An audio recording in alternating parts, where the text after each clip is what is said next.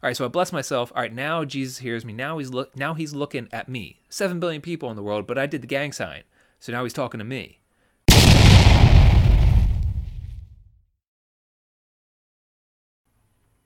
What's up, everybody? Welcome to the Wake the Monster channel. Thanks for stopping by. Make sure, before you do anything else, you like, comment, share, and subscribe down below. Let me know what you want to talk about. Let me know what kind of conversations you want to have on my channel, and share it with your friends. Let's get this conversation going, right? Let's start talking about some stuff on here. So, Wake the Monster. What's that whole... What are we here? What are you saying? Right? You going to turn into some mutant, going to do something crazy? No. Wake the Monster is a personal mantra for me, right? A lot of people have things like, I'm a lion, uh, all those cliche things that people say, right? Everybody wants to be a lion until it's time to do lion shit. You name it, right? Work hard, play hard. Let's get this money, get to work, all that other kind of crazy stuff, right? So everybody's got things that they say to try and fit into some sort of in crowd, in group. And I hate that. I can't stand it because you see it on social media, you see it on Instagram, Facebook, Twitter, all that kind of stuff, especially that lion one. That lion one really gets me because everybody's out there posting and sharing like, oh, I'm a lion, I'm a lion, I'm a lion.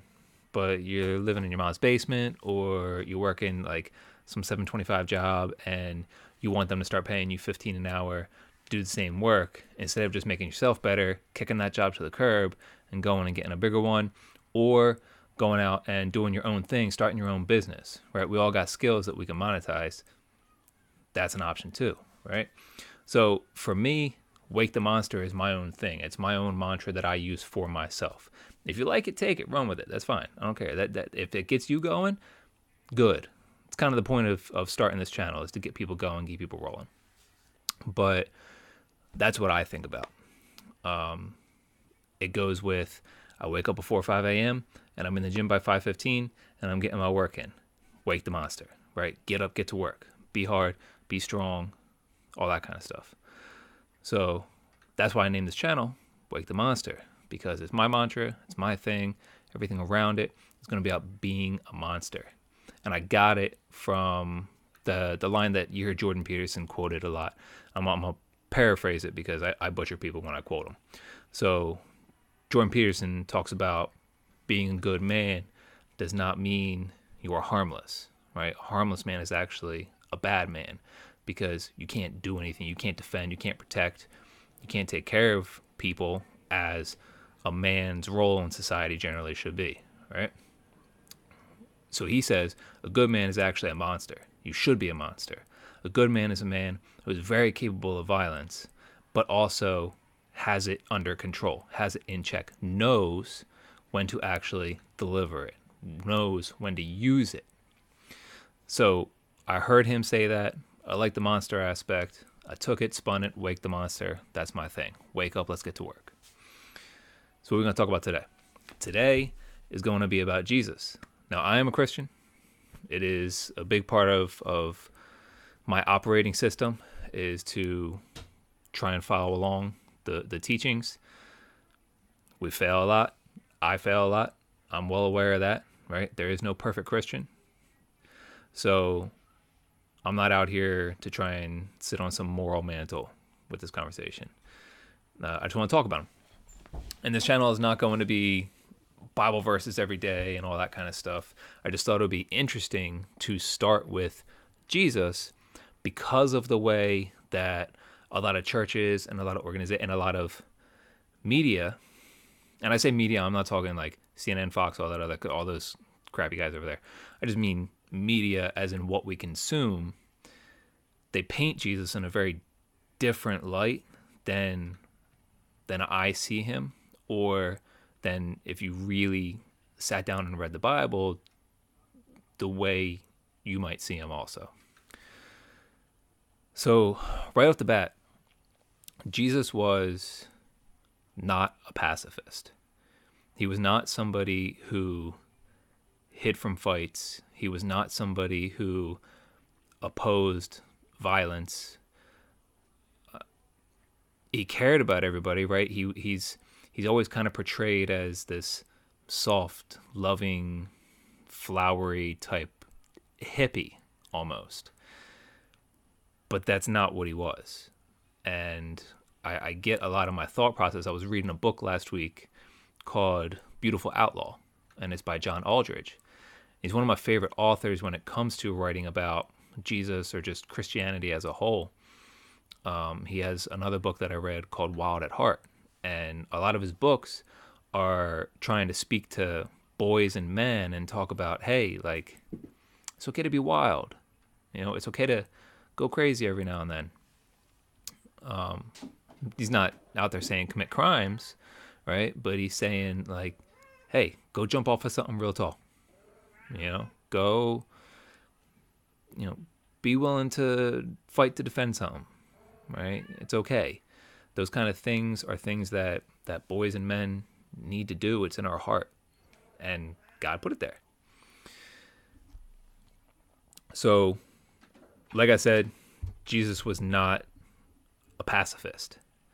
And one of the best stories about that is when he was 12 years old and he walked into the temple, and there were merchants out there selling their goods, selling their services, snake oil salesmen. And you got all these priests running around selling cures and selling blessings. And Jesus got pissed, right? 12-year-old Jesus, the Son of God, God in human form. He got pissed off because Jesus was God, but, as I'm Christian, this is my belief. Jesus was God, but Jesus was also completely human. He felt what we felt. He experienced what we experienced. When we get tired, Jesus got tired, right? When we have urges, Jesus had urges. Like, all that stuff existed. He was fully man. So Jesus walks in the temple. He sees these people doing some wild stuff in there, and he gets pissed off. What does he do? Let me know in the comments if you know. I'm about to tell you here in a second, right? So take this time, timestamp it, and say, hey, this is what Jesus did. Jesus got a whip and chased everybody out of the temple. Just cracking the whip, going crazy. Now, when you hear that story, you think, all right, Jesus kind of snapped for a second, right? When I was growing up, I'm just processing, okay, and then Jesus grabbed the whip and then just started cracking it and chasing people, screaming at people, get out of my father's home, all this and that. Okay, cool. But think about this, right? Jesus was not a pacifist. That was an act of violence. That was an act of aggression. He was swinging a whip at people. You ever been hit by a whip? I have. It hurts, right? Like a straight up, legit, big black rope whip, right? I did a summer in Australia. I got hit by that thing. It sucks, okay? So Jesus was about violence in that moment. Where'd the whip come from? Where'd the whip come from? He made it. He went out and he made a whip and then went in and chased people out.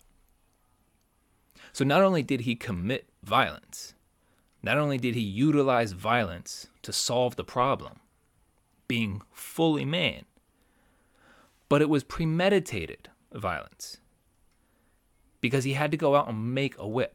He walks into a temple. He sees a bunch of people doing some dumb stuff. He walks out and he says, I'm going to solve this. I'm going to solve this problem right now. I'm going to go make a whip. I'm going to go make a weapon, and I'm going to bring it back and I'm going to start swinging it at their heads. Does that sound like Jesus you know? Does that sound like Jesus sitting in a field picking flowers? Nope. But that's what it was. My man went out and just started swinging on people with a whip that he made. Premeditated violence. It was useful in that situation. That's my point. And I'm not saying every time somebody looks at you sideways, you just start swinging at them. That's not my point. Right? Remember, you should be a monster, but you should be in total control of it and only use it when it's actually necessary. Jesus decided, hey, this is necessary. I'm going to start swinging. I never thought about that before, though.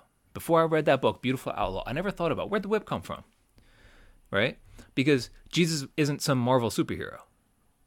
He is all-powerful, all-knowing. He's God, right? But he wasn't creating energy weapons and then just swinging them around. He didn't have Thanos' glove. None of that stuff was real. He had to go out and make the whip. That's wild, right? Really just sit down and think about that story. That is a wild story about Jesus. That's not what gets portrayed in church. That's not what gets portrayed in Catholic school. I went through 12 years of Catholic school, from kindergarten till I graduated high school. Didn't hear the story that way. Probably would have went to more services if I heard the story that way. You know what I mean? So, Jesus wasn't a pacifist. He wants you to love each other. But sometimes loving somebody means swinging for them. Or maybe swinging at them, right?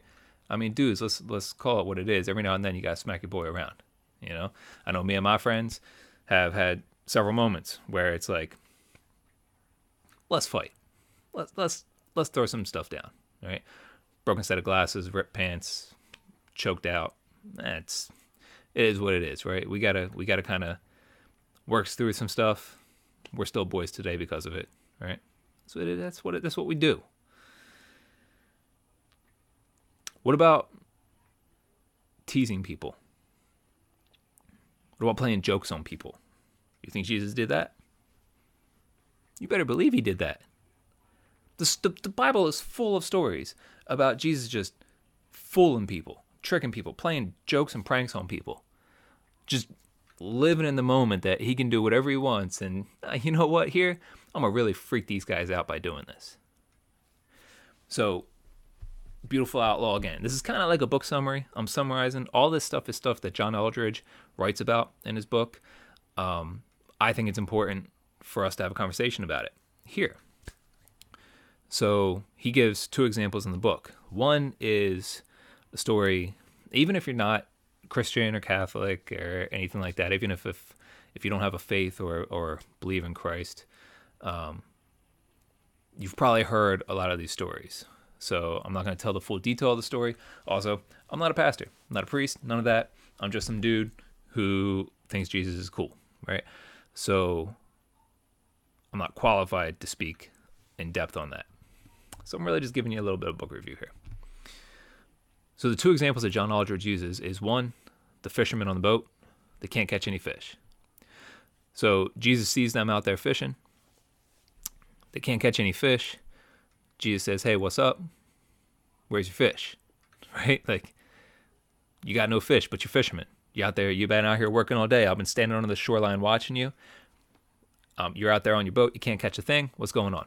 And they're like, yeah, I don't know what's going on. Now, Jesus is disguised in this situation, right? Like, probably has his hood up, something along those lines. He's shielding himself in a way that the people don't know it's him. So the dudes are like, yeah, I don't know what's going on, man. Can't catch any fish, blah, blah, blah. And then Jesus says, throw your net on the left side of the boat. So they do. And they catch like 6,000 fish or 5,000 fish. Something. I forget the number. The number is significant in the story, but I forget what the number is. I just know it was like thousands, right? They caught so many fish that they couldn't pull the net back into the boat. So after that, they realize, oh, dude, that's Jesus. Like, there's no way we just caught 5,000 fish without it being Jesus. So they jump out of the boat, they run to shore, swim to shore, and then, boom, Jesus, hey, cool, bring him over here, let's party, right? And we're going to get to partying with Jesus here in a minute. Because you think Jesus didn't party? Come on now. Fully human. Fully man. We party? Yeah, we party. So, right, Jesus is out there like, all right, throw it over on the side of the boat. Left side, that's where they are. That's my guess. I bet you $20 they're on the left side of the boat. 5,000 fish, right? All right, cool. Bring them over here. Let's party. The other one is after he died, right? Jesus died. 3 days later, rose again. It's the resurrection. Big aspect of Christianity. Big aspect of believers in Christ. Jesus rises, and two of his disciples are walking down the road. They don't know. They think, hey, Jesus is dead. Our leader, our God is gone. He's passed away. What are we going to do? So these two dudes are walking down the road. Jesus walks up on them, again, disguised, hidden, sees them sad, says, hey, what's going on? Why are you guys sad? Like, what do you mean, why are we sad? Like, Do you not know where we are? What just happened 3 days ago? Like, Lord and Savior of the world died. He was murdered on the cross. Who are you? Where are you from to be asking us these questions? And these are questions that they actually asked Jesus because they didn't know it was him. He was hidden. He was disguised. And Jesus just playing a prank on them, just joking with these guys, just fooling them. Like, oh man, Jesus died. Wow, crazy. Oh my gosh, I can't believe it. But it's him the whole time, just playing pranks on his dudes. After he died, after he resurrected, now he's God again, and he's still playing pranks on people. Like, what's going on here, right? Is this the Jesus you know about? Is Jesus out there playing pranks in the stories you've heard? Is Jesus out there playing with his friends, toying with his friends, committing premeditated violence to solve problems? Is that the Jesus you know about? It's the one I learned about last week. Gave me a whole new world. Gave me a whole new look at what Christianity is. Spoke to me in a way that no pastor, nobody else has ever spoken to me, right? So we got premeditated violence. He wasn't a pacifist, obviously, based off of that story. Then we got him being a jokester, playing with his friends, hanging out with his boys. Go get 5,000 fish, throw on the left side of the boat. All right, cool. Now let's eat, right? What about partying? What about that part? I said we were going to get to it. So we're all familiar, I'm sure, with the water and wine story. Maybe we don't know the whole story, but water into wine. Jesus turns water into wine. All right. So there's another one that Aldridge writes about in Beautiful Outlaw.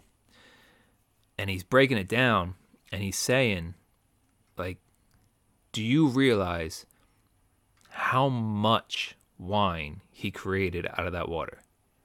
So the numbers are in the book. And they talk about how many jugs, how many giant bowls. And when we're talking, like, you got to think about the old school, like, on the ground, giant. Think about the giant flower pots that a tree could fit in that you put at your front door. If you're one of those fancy people like that, that's what we're talking about here. Something that size, filled with water, and he takes all of that and turns it into wine. So first of all, let's get Jesus turns water into wine for a wedding. That's a party, right? Like, and Jesus is there. Jesus at the party, fully human, fully God, fully human, right? You think Jesus ain't partying at this party? Come on now, right? He's having a good time. He's out there laughing, playing with his friends, having a grand old time. He turned that water into 908 bottles of wine. Right, now try playing that into 908 bottles of wine on the wall all night. Right? Try and go all the way down to zero. That's going to take a long time. That's how much water into wine. He created 908 bottles of wine based on the numbers that the Bible puts out there for us. Who's doing that and then turning around and saying, hey, alcohol's bad, don't do it? Like, there's no God that's saying that to you. Right? Hey, you guys, 908 bottles, have a great time. But also, like, forever after this, don't ever touch alcohol. That's not a thing, right? Jesus is out there partying with these guys. I'm not saying he drank. I don't know. Didn't read enough into the story. And then Aldridge did not brief me on that in his book, right? But, like, logically, it doesn't make sense. If Jesus is going to let these people drink, if Jesus is going to take water, turn it into 908 bottles of wine, and then say, be merry at this wedding, why should we think that alcohol is bad for us today? And that's a common thing in Christianity, is a lot of people, especially some of the older generation, this is more common in, I would say, is that alcohol is bad because there's, and I'm a butcher the name, but there's a Leviticus. It's like a Leviticus rule, a Levitic rule, something along those lines. Anyway, the statement in the Bible says, you shall not partake in something that would allow your brother to fall. So the idea there goes into, don't allow things to exist that will allow somebody else to be tempted to then disobey God, break a commandment, something along those lines. So we see like the obvious stuff in there. Hard drugs, pornography, those kind of things are things that your brother would fall, right? But a lot of people take alcohol and they put it in that category. Now we understand, right? Like alcoholism is a real thing. A lot of people in the world are predisposed to have alcoholism, to have a drink and then just let it downfall their life. We've seen alcohol destroy countless thousands, maybe millions of people. Right? I understand that. Yes, in excess, it can be bad, as with anything in excess. But again, in the book Beautiful Outlaw, John Aldridge is talking about it, and he says he was at a seminar and he's listening to this pastor talk about, hey, alcohol, don't allow your brother to fall. That means don't allow your brother to fall. That means we don't partake in alcohol. And Aldridge says, I wanted to be a smartass in this moment. I really want to just raise my hand and be like, hey, with the obesity epidemic in the world, does that mean we should stop eating food too? Like just altogether, because food makes us obese and then that. So what's up? Like, how far are we taking this rule? The Bible doesn't have anything about wine being a mortal sin, or, it doesn't break a commandment, right? Like Jesus turns water into alcohol, 908 bottles of alcohol at a party. So I think we're missing a point here somewhere when we're talking about, hey, don't drink alcohol because we're going to let our brothers fall. I think we're taking that a little bit too far. Some people might need it. Some people might need that rule, right? That's kind of like the 12-step thing is, hey, like we're going to take those temptations out of your life. We're going to learn how to cope with them. We're going to learn how to remove them. We're going to learn how to minimize them and deal with them when they do arise. And that's phenomenal. First of all, I'm not a heavy drinker in the first place. If I buy 2 6-packs in a year, it was a heavy drinking year for me. You know what I mean? Like, I'm not a person who drinks very often. I really don't even drink socially. If I go out to a restaurant, maybe I'll have a Budweiser with my steak. And then when the waitress or waiter comes back around and says, can I get you another one? I switch over to a soda or a water or something else, right? It's just not been a big thing for me. All right, my wife is not a drinker, and I'm not a heavy drinker in the first place. Never have been. I didn't even have like a 21st birthday party, right? Just never been a thing. I don't have anything against it. It's just not for me, right? But that's kind of my point. I don't have anything against it, but I'm still out here saying, like, it's not. Just control yourself, right? Self-control is important. Pay attention to your intake. If you know you have a problem with this, then stay away from it. I get that, right? But it shouldn't be something where we're just saying, well, the Bible says don't do it, because it really doesn't. Like, Jesus literally gave alcohol to a wedding and said, party on. Like 908 bottles. Let's go. Let's rock. So I've always seen that one being silly. My point that I want to get here is just, was Jesus a monster? Keeping in mind what I mean when I use the term monster. Right? A monster, to me, a monster is not the thing sitting under the bed waiting to take the kid. Right? Like yes, we can call people on death row monsters. We can call murderers and rapists and all them. Like, yes, a monster is a term to use for them. But how, like, if somebody comes into my house, if somebody breaks my door down and my wife and daughter are their targets and they want to do some harm to my wife and daughter, they're a monster. You're damn right. I need to become one to stop them. I need to be able to turn on my ability. I need to be able to accept that violence is going to occur now. It's either going to occur to them or I'm going to utilize it to protect them. So being a monster, there is a time, and that's the whole point.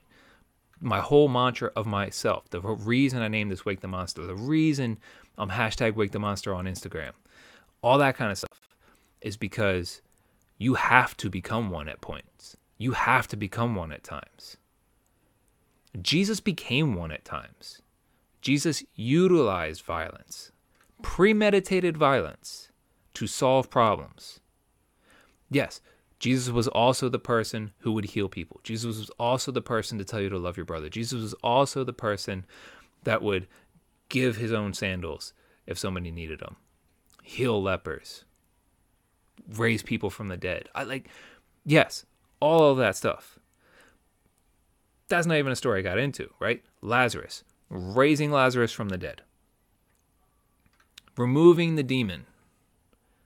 What do you think a soft person is doing that? You think a pacifist is walking up to the devil and saying, "Hey, excuse me, sir, Lucifer, Satan, could you please leave this person alone? Could you please just kind of, go away and don't come back?" What do you think?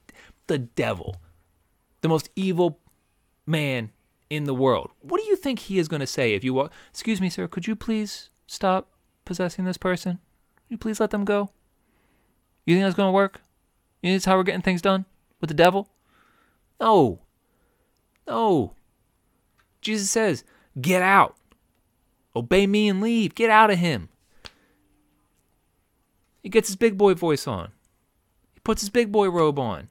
And he gets to work. He tells the devil where to go and how to get there. Come on.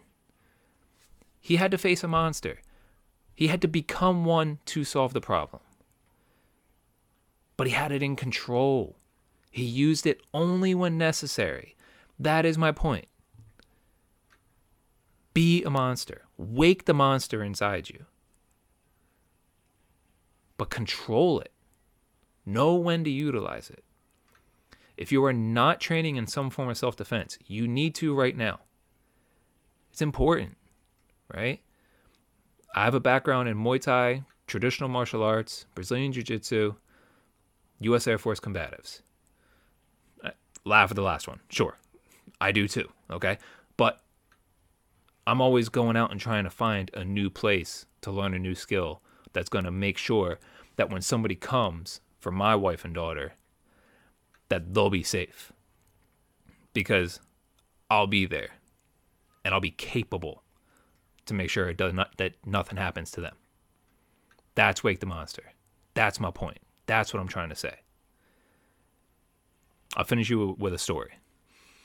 When about probably like 10 years ago, right? I was at a church, and I love the church, and I love the people in the church. And they're super cool. Possibility some of them that were there might see this. So I needed to be very clear up front. I love these people, right? But we had a church basketball league. So every Monday night, we would get together in a gym that a church friend, actually a very good family friend of ours, he ran a school and he had a basketball court, indoor basketball court. So he would let us use it for some fellowship and some basketball games. So what we would do is we would go there Monday nights, pray a little bit with each other, kind of, open the doors up to some people in the community because it's a low-income community. It's it's a struggling socioeconomic area. There, got it out. In places like that, they need to hear the word, but they need to hear it a little bit different. Like pacifist, flowery Jesus doesn't work in urban areas. You got to get down to, you can be a Christian and still be cool or still be capable, right? Still be you. So we're having this basketball game, and one of the dudes rolls his ankle, goes down, like hard, like a ton of bricks, right? And to me, like I was relatively new to church people. I was I got baptized when I was older, like 27, maybe. So I'm a late bloomer when it comes to Jesus. I was raised Catholic, went to Catholic school, all that kind of stuff. But it was never like a very significant part of the way I operate or the way I look at the world or the way I make decisions until I was much older. So we're at this basketball game. We're just hooping, having a good time. And dude goes down and just rolls his ankle. It ended up it was sprained. He might have had like a hairline fracture. He was on crutches for a little while.